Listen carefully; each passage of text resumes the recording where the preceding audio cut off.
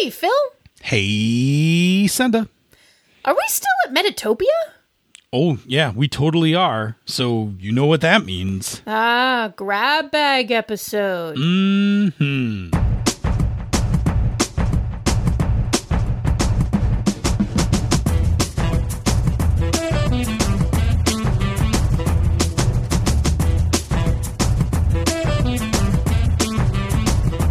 And welcome to another episode of Pandas Talking Games. I am your host, Phil. And I am your other host, Senda.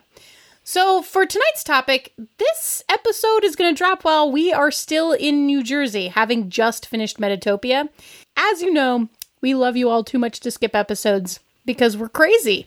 So we are back with a grab bag episode to plop in here as filler and make sure that your Monday morning commute is not boring. So what topics do we have for tonight, Phil? Well, we have some Ditch Lily trivia. Uh-huh. But first, to start us off, tell us what our first question is. Question number 1. Convention organizer, member of Phil's gaming group, and frequent topic contributor Jerry asked us, so how do you politely let a GM know that the NPC they have forced upon you is not fun to interact with? Say, for instance, a halfling rogue with all the bad traits of Jar Jar and Tasselhoff on speed. I mean, firstly, I think Tasselhoff is great, so whatevs. But Tasselhoff on speed would be bad. I mean, it would be difficult to control in a game. Yes. It would require some serious levels of negotiation, and mixed with Jar Jar is just... bad. This is bad. Anyway, yeah. Well, Phil, have you ever had this happen? I can remember one time where we were playing 4th Ed D&D, and we were playing a published module, and I forget which one it was. It was one of the WotC ones, and we were in this dungeon, and we encountered this talking skull, and it was like wasn't the head of Orson Scott Card, was it? No, but I think it's the inspiration for that. It was my inspiration for that character. It was this talking. I'm pretty sure it was a skull and not a head. It doesn't matter. I hated it. We all hated it. And the problem was, however the adventure was written, like you had to take this thing with you encounter to encounter. Oh gosh. Yeah. And like all along the way, we're like, I don't know. Why don't we just throw it in a pit? Like, yeah. I don't know. Why don't we just put it in the bag of holding so we don't have to hear it like complaining the whole time? And it was just, it was awful. Like when the adventure ended and we could finally punt that skull, like it was like, it went super quick. Like, you know, we just quickly grabbed it, chucked it, and like we were all very thrilled with ourselves. So yeah, it is a problem, and it's a problem. Like it's a problem if you're in a one shot, right? This problem is somewhat limited, right? Because you just have to like survive the one shot, right? Like, oh god, this GM's like NPC is awful. Yeah, like. But it's 2 hours in, and maybe we got an hour and a half of material left. I'll just, I'm going to just make snarky comments and we'll make it. But in a campaign, like, it's not temporary. No, it could be sessions. It could be months of your life. Right. So there you probably in a one shot. And not that we give this advice very often, but in a one shot, you may just try to ride it out. Right. As long as, and when we say not fun to interact with, let's assume that it's not breaking safety or anything like that. Like, yes. Right. Like it's not like rapey vampire dude or misogynist henchman sidekick. Like so take those away, right? Like it's not those. If it's a safety issue, you do what you need to do to be safe, and you walk away from that game. That's fine. Safety is safety. Right, you're absolutely right. So when what we're talking about is that this character is safe, it's just that the GM's portrayal of this character is obnoxious. Yup. Right, like it's got some crazy stupid voice.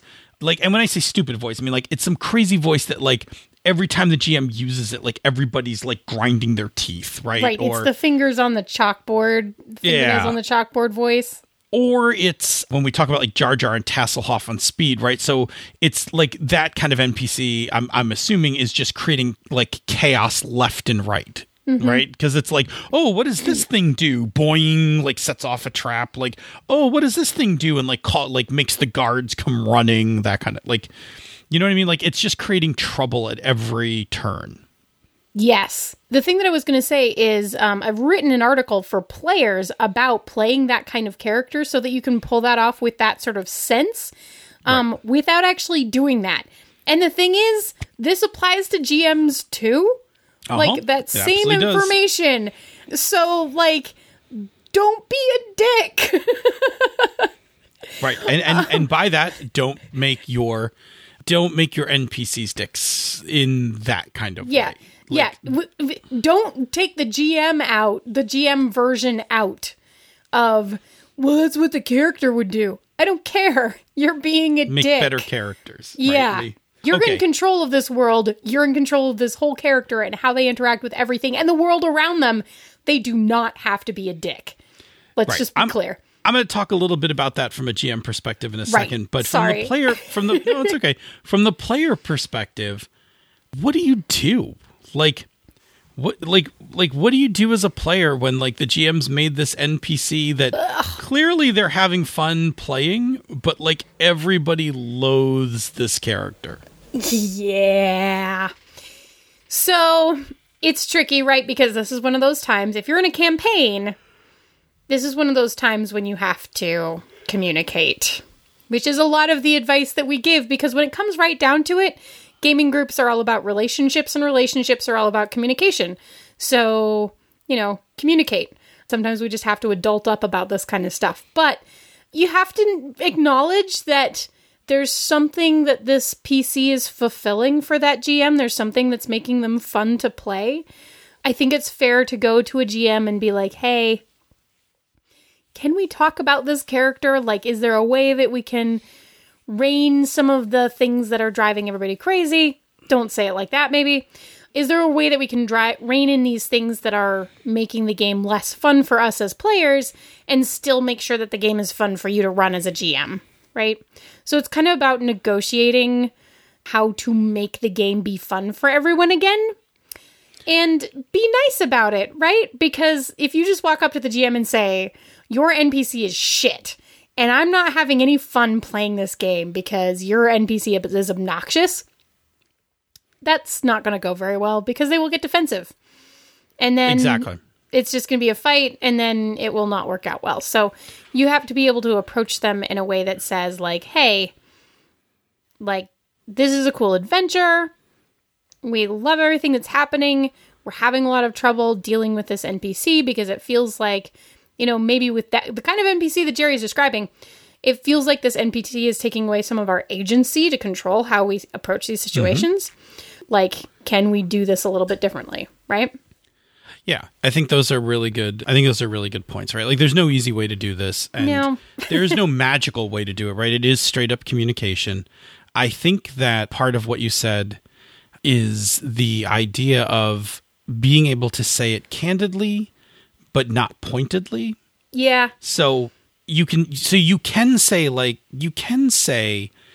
hey, Senda, your Kender NPC, it's kind of disrupting the flow of the game. Like when you play, like when you're playing it, and so you got to like add something to it, right? You can't just make the statement. You've got to like back this up, right? So like that voice you make when you're doing it is like really, it's hard for me to stay in character. Like it's really pushing me out of character when you do it. Like overall, like I think the character is actually pretty interesting and fun, and I like it, but it's the voice. Like I know, like, I think you like doing it because you look like you're having fun doing it, but like the voice is really kind of jarring, and it's kind of throwing me off, and it's throwing Chris off as well. Is there, like, do you mind like not maybe doing the voice quite as much or quite as hard? Right. Like this has a couple pieces, right? So it acknowledges that there's a problem. Yep. Right. But it doesn't attack the GM. Right. That's a big part of it. You can't come at it as an attacky thing. Yeah. It acknowledges what the actual problem is, right? Because just saying like, I don't like it. Right. I don't like this character. Right. Like that's kind of arbitrary, right? So having some reasons, and being honest, like, don't just ban the character if it's the voice right that's annoying you, right? Like, or if it's the way that they always set everything off or whatever it is. Like those are all things you can negotiate. Yeah, like, hey, hey, your NPC is like, creating a lot of havoc that we don't necessarily, the rest of us wouldn't necessarily do. Like, we kind of want to just leave her in town. Right. Like, if you want her to kind of come with us on the adventures, like, we really need to kind of figure out how we can rein her in a little. Like, can you help us with that? Yeah. Right? Like, that tone. Yeah. That tone is candid, right? Like, I'm telling you there's problems. Right. What I'm not doing is I'm not saying, like, look, your shitty NPC is, like, fucking up our game. Yeah. Right? Like, so stop it. Right, because either you're going to go on the defensive and be like, there's nothing wrong with that fucking NPC, man, or you're going to be, like, really hurt the way I said it. Right. And either one of those is going to make it hard for you emotionally to want to give any ground in this discussion, right? Yes. And when we don't want to give ground, we can't get to compromises. Right. And I mean, secondarily, that kind of approach will also probably be the death knell of your game itself anyway, because I also don't want to run a game for people who tell me that my games are shit. Right. Or don't like my super cool NPC. The super clever thing that I did with this NPC. They don't like it. Which now brings us to the other half of our advice, which is the GM perspective, which goes back to something that I say quite frequently, which is don't be clever in your games. Yeah, just don't. So here's the thing, right? If you made this character on purpose for some reason, like, for instance, my players are too cautious. Like, they never, like, nothing zany ever happens. I'm going to saddle them with Jar Jar Burfoot. Yeah, Jar Jar Burfoot. Yeah. Right. I'm going to give them Jar Jar Burfoot, and he's going to go around creating all sorts of mayhem. Hey, guess what? One, the players didn't ask for that. No, right? They probably didn't want it. That's why they didn't do it. Right. So what you've done is you've made a character for your amusement at the player's expense. Yeah. Right? Don't do that. Don't do that. Right? Don't do that. That's not how this works, right? Like, you're not supposed to torture the characters for your own purpose. If you disagree with that statement, you should probably look at our other advice very carefully, since we really since that's really a core value of what we've done. Right? That said, the 80s excluded. Yeah, this is a legitimate problem. Like, when you're making an NPC as a GM, you need to kind of think of, like, what is the purpose of this NPC? Right? NPCs perform functions, numerous functions in the game. They can be setting enforcing, right? So they're colorful setting pieces, like, the gruff bartender who was in the war, right? Like, she grumbles and limps, right? She grumbles and limps around behind the bar. She's not really performing any other purpose in the story other than to add some setting to the story.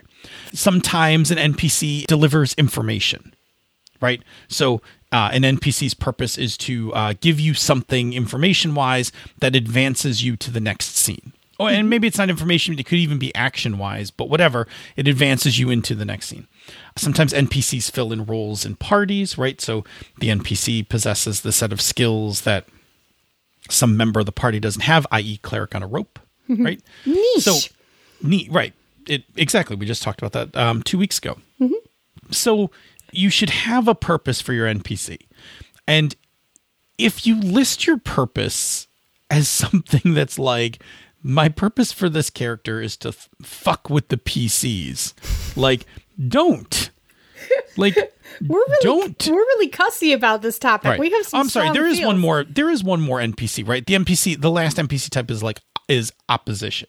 Oh, this NPC exists to thwart or damage said PCs. Okay, so the bad one is my NPC is roaming chaos, right? Like, because that's fun. No, that's fun in a paranoia game. Yeah. But that comes with the conceit that also the players will kill your NPC because it's paranoia. And after they've lost a clone or two to the hijinks of Jar Jar Burfoot, they will put him in an incinerator. Yeah. Right? Because that is what will happen. I mean, the thing to think about as a GM is if you are throwing that kind of chaos machine into your game, you're actually stealing the spotlight from your players. Yeah, you're like you said, you're compromising you're compromising their agency. Yeah. Now, don't do it. if the problem with your NPC is your acting, yeah, like the character itself is fine, but you have taken on a terrible accent that's jarring or offensive. The good news is that you can just not do the accent and just say it exists.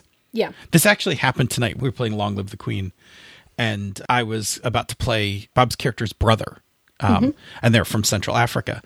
And I got like 2 words out of my mouth, and I was like, oh, I'm about to do a Wakandan impression, right? Like I'm sensing I'm sensing myself about to do my impression of the lines from Black Panther, and I stopped, and I was like,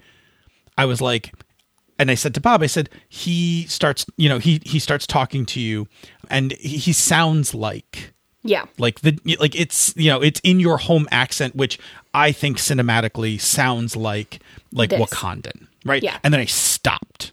Yeah. Right. Like I stopped, and it was like, now we all know what we're talking about. I don't have to act this out and do a bad job. Yeah. And I've done that to players too, right? I've done I had a player who played a Russian character, and his Russian accent was awful. And within 2 sessions, I was like, all right, you have a very thick Russian accent. You do not have to act it out. Yeah. Like I do see terrible ones on Sasgeek, but our show is so but your show is lucky that it's fine because we acknowledge that they are terrible. But they're terrible, but they're not offensive. No, I don't. I hope not. Right. So anyway, the point being is that if the problem that the players are having is your acting, adjust your acting. Yeah. Tone it down. Bring it down a notch, that kind of thing. If somebody has a shrill voice, you don't have to do the shrill voice in with every line of dialogue. Yep. You can do it once or twice, and then you could just, you can come back to it you can come back to it every now and then. So I'm going to say, we have a lot of good, strong feels about this topic. But I think we've pretty much covered it, and I'm really excited for the next one. I am okay with that. And I want to make sure we get to it. Okay, so bottom line is, players, be candid, be kind, and give your GM proper, honest feedback. GMs, be receptive and be willing to make changes in order to meet the players on some common ground, right? Right. That sounds like exactly it. And remember that you can state that things are true without having to act them out at the table, because that is a conceit of how we do role-playing games, because I am not actually running around with a sword. Correct. Right. And I should not try to do a Wakandan accent. Correct. Me either. Good. Okay, moving right along. Awesome. Moving right along. Senda, what's our second question for tonight? Well, game designer and all-around cool guy PK Sullivan asked, do you have any thoughts as to why the Morning Glories, by all measures a knockoff with less talent, enjoyed so much more commercial and critical success, Grammy nods, gold records, multiple top 40 hits, than the Ditch Lilies? Okay, a little Ditch Lily trivia. I know, and he's going right for the jugular here, because I have some feels about this one. I mean, listen, you can't talk about the Ditch Lilies without drawing a number of comparisons to the Morning Glories, right? Yeah. The Morning Glories were a band out of Texas, all women, right? So, where the Ditch Lilies were more Pacific Northwest. Yeah. The more girls. hippie. Mm-hmm. Yep, the ladies from Morning Glories were out of Texas, right? Yep. They achieved a lot of top 40 fame and commercial success back in 1998, right? About the same time as, the Ditch Lilies were doing their touring right around the country. Yep. And the Morning Glories are best known for their song, Two Hearts, One Flannel. which is a love song about a couple that shares a flannel shirt. Yeah, they used to play that at like all of my dances. I'm really over it. I mean, it was like the quintessential 90s slow song, right? Like if you were like in middle school or high school, like it was the one where you put your arms like around the person you were dancing with and rock back and as forth. A girl, you put your hands very loosely and gently behind their neck. Right, and then exactly. as a boy, you like very right on the hips. cautiously touch the hips, and then you just sway. Exactly, right? So yeah, this song. Like a bunch of penguins just like slowly migrating. Yeah. You guys would know it if you heard it. Anyway. All right. So anyway, that is the Morning Glories, and of course you know their music, and honestly, if you went into Old Navy or any place today, you'll still hear like Morning Glory hits being played in the background, right? Like, it's that kind of. You totally will. Yep. Mm-hmm. Yeah, okay. yeah. So there's some history that is not common knowledge.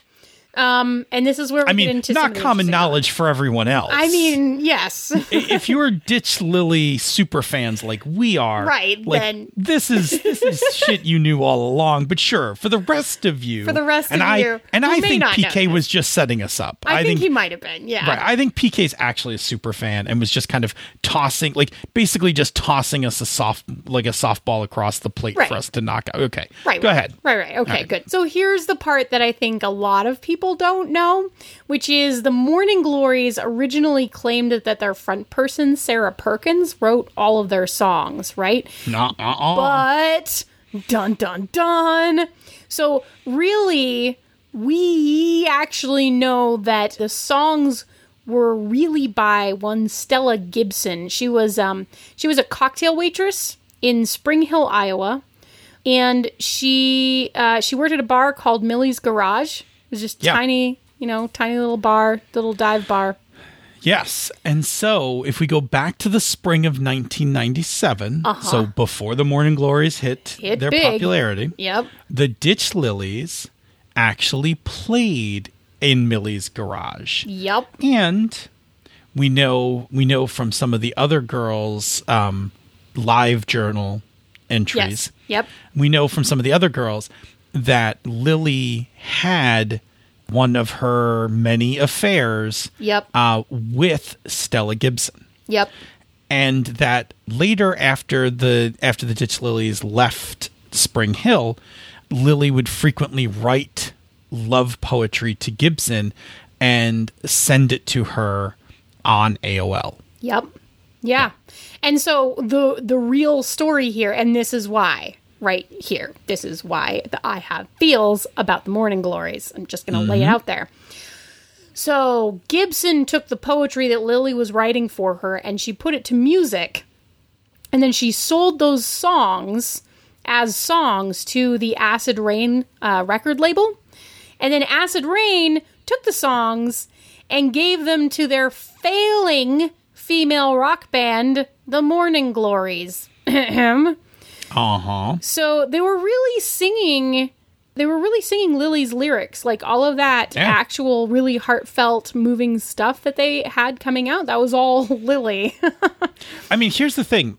So I once on YouTube found a cut of somebody who did a reading of the lyrics to Two Hearts, One Flannel. Yeah. Like without all the guitars and harmonica, right? Because there's a lot of harmonica. Yeah. Because Morning Glories. Yeah. Right. They just did like a reading of it and kind of like a serious reading of it. Mm-hmm. And it's beautiful. Like the lyrics are really sweet and about just like, how each one of them kind of carries like their love, like, because they share the same shirt. Yeah. Right? Like they pass it to each other, especially when they're traveling and things like that. Like it's really like this beautiful story, but it got all kind of put through like the song mill, right? Yeah. Like, the 90s song mill even. Exactly. Yeah. Right. Yep. I mean, I don't know. I was going to make some comment about the Dixie Chicks, but we'll just move on.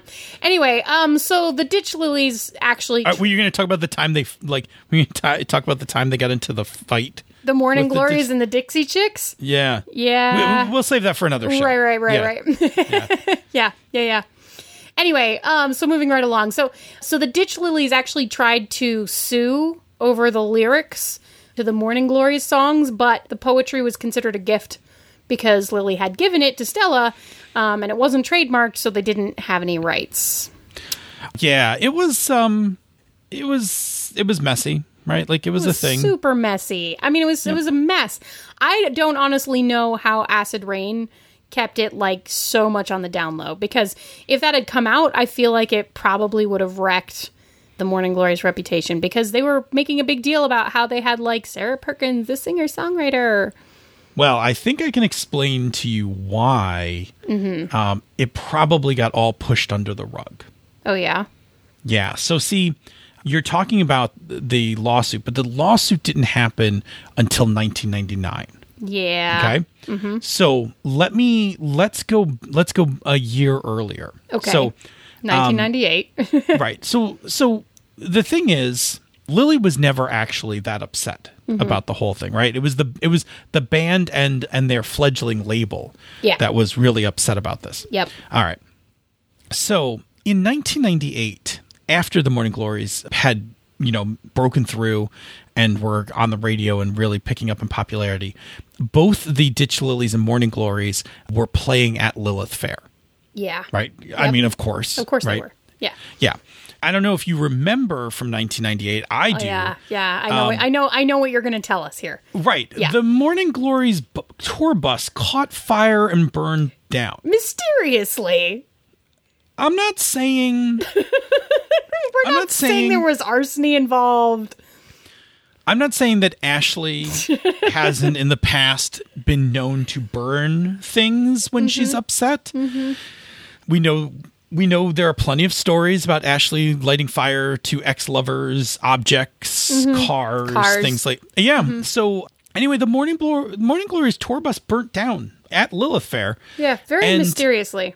Yeah, and so if one was to speculate in 1999, when the lawsuit went through, it might have been that if there was some culpability from the record label, from the Morning Glories record label, it might have been offset by the fact that, the bus burned down. Right? Right. They might have just been like, hey, why don't you not press charges about this? And we won't press charges about that. And that basically is how it all got swept under the rug. And so, fast forward to today, the Morning Glories never really made it past 2000. No. They had a number of hits, but what happened was they got 2 albums out. Yeah. But by that point, Lily had moved past her relationship with Stella Gibson and stopped writing her poetry. Lyrics, basically, yeah. And as it turned out, the Morning Glories' 3rd album was an utter disaster. Yeah, because they wrote it. Yeah, it was bad. Yeah, so it actually it was a flash in the pan, right? And PK was completely right. They were a knockoff with less talent. Their really only claim to fame was the fact that they got a handful of Ditch Lily songs and were able to kind of ride them out. Yep, that's what happened. Yeah, awesome. Yeah. Oh, God, I love when we get a chance to talk about the Ditch Lilies. I know, me too. We should really wrap this up because this was going to be short. And we should, based on the time on the clock. It is exactly time for us to get ready to get out of here. So thank you, PK, for such an awesome leading question. So obvious you just wanted us to tell that story to everyone else. Right, about the bus burning. Yeah. Yeah, exactly. Send it before we head into the closing. Tell me about another show on the Misdirected Mark Network. Hey, yeah, on She's a Super Geek, you can listen to me and Andy doing actual play RPG stuff where we highlight women as GMs. And you can join us every other Tuesday for lots of different RPGs and lots of different guests.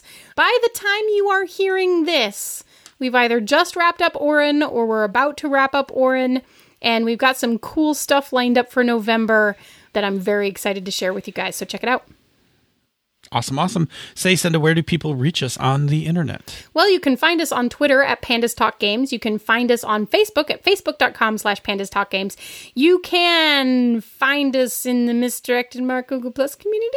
Question mark? I mean, we're still there. Still come hang out with us. We haven't figured out where we're going yet, but we will figure it out.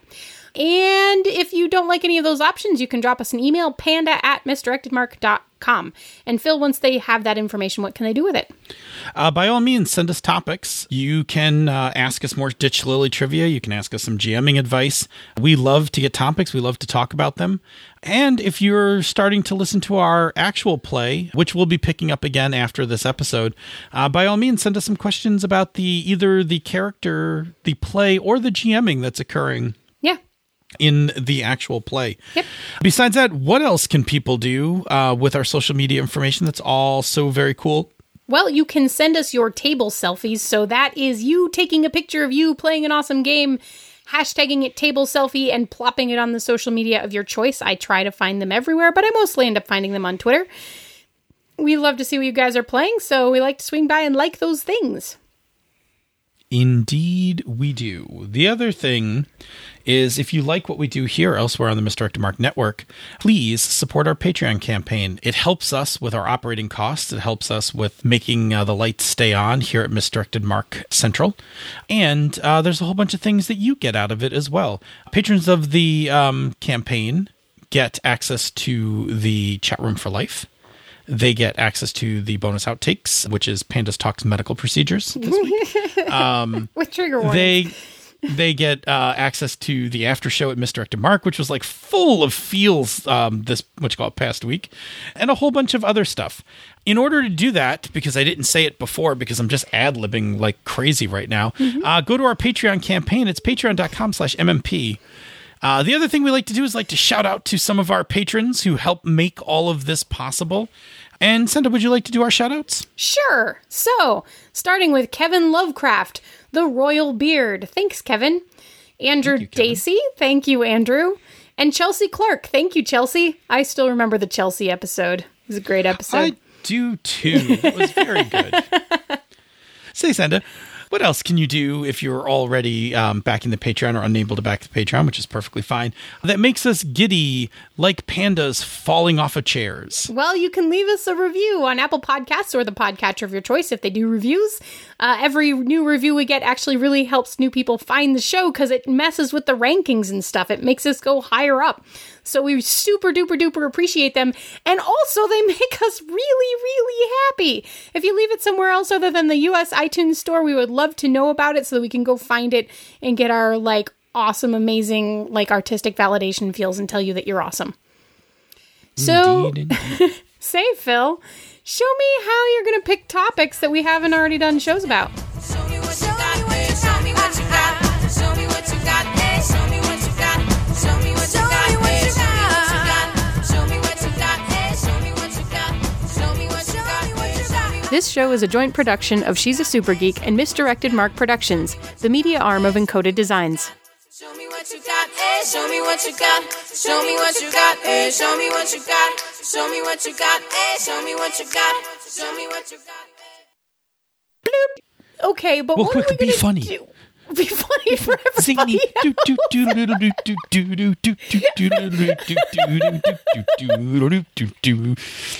There. And to think you were tired before, but now I'm getting still circus tired. music and dancing. Still tired, and that's all. I just used up all my energy reserves. Jesus. That was it. Here, we can talk about this real, because this can go in the regular outtakes, right? Okay. We were going to do 3 topics for the grab bag tonight. Only when we realized that one of the topics we did a whole show about previously. We're like, oh, wait a minute. This sounds really familiar. You're like, wait. So anyway, Shadow Worrel, we really liked your topic. We think we might have already done it in June. Yeah, pretty sure. Go back and look at shipping.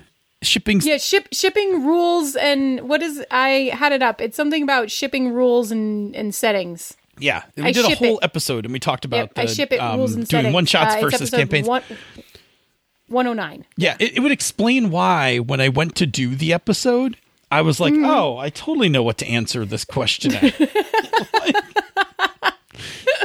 Yes, as if I hadn't written a whole episode about this question before. Yeah, anyway. Well, you've done so much GMing advice in your life that it's like, essentially, I just how think, would you remember? Right, I don't even pay attention anymore. Like, so I think it'd be fun if I just started giving contradicting advice. Like, if I just over the years have completely reversed all my positions.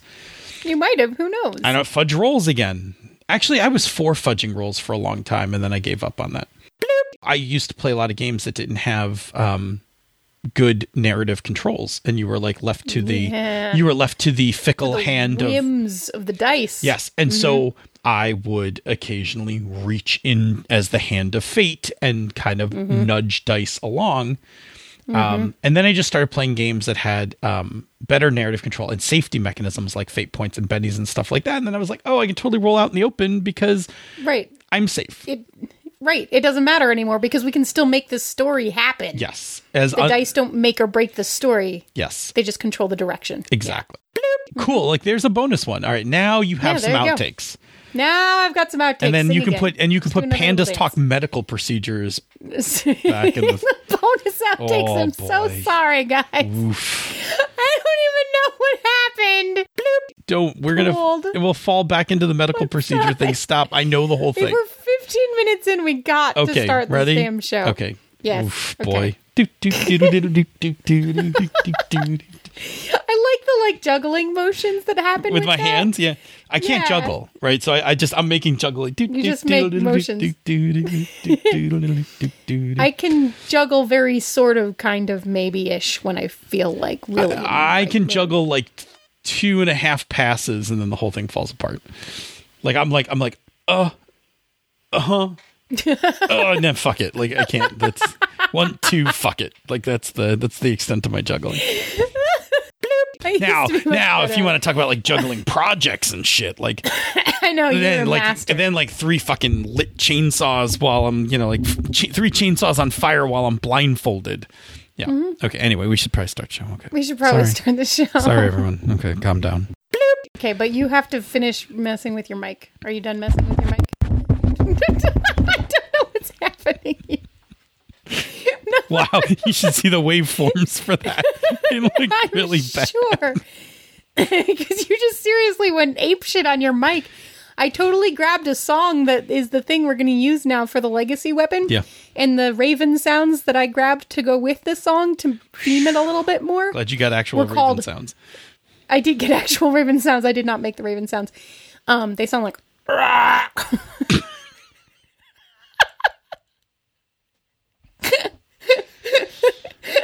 Please, we need to start the show. You're going to be so mad when you have to edit this. Come on. You're right. I am. I'm sorry, but I had to tell you the thing was called Raven's Attack because it's like really good sounds of them cawing, and then it's sounds of them attacking the microphone.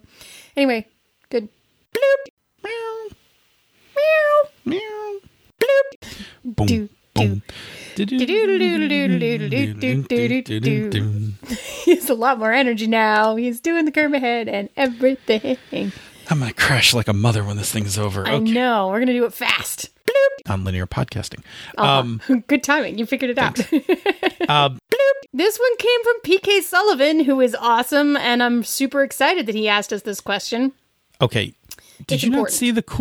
see the cool line I wrote? Oh, okay. I'm sorry. Game designer and all-around cool guy. All right, you got to PK back Sullivan. up. Let's just try it. Let's try it over. Well, you didn't Back feed up. it to me the right way for me to say that. I didn't mean for you not to read the line I wrote. Okay. I worry, can improv this. I'm an improv GM. Okay. Hang We on. don't need no stinking script. Say, Senda, what's the other thing you can do that makes us just happy as raccoons rummaging through garbage? Why would you do that? What? Why would you say that? Why would you say it like that? You've been building Say, up the Senda. pandas for so long. Yeah, I'm gonna probably do some searches and look at the list of past shows before I just put things in the show notes. Oh gosh. Anyway, we should really end this show. Say goodbye. Bye. Bye. Oh boy.